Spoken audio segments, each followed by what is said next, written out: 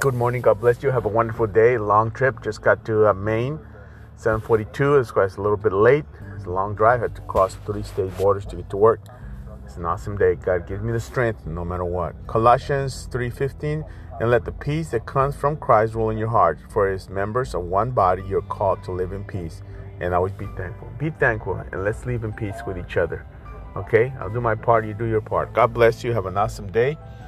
I'll be praying for you. The person from the Bible was Demas, crazy Demas. He was working real hard with him, but then one day he decided just to leave the things of God and walk away from God. The Bible says Demas has forsaken us. Peter said, he's forsaken us. He left us. So you have a great day. Don't forsake God's people. Don't forsake the call of God. Stay with the Lord. God bless you.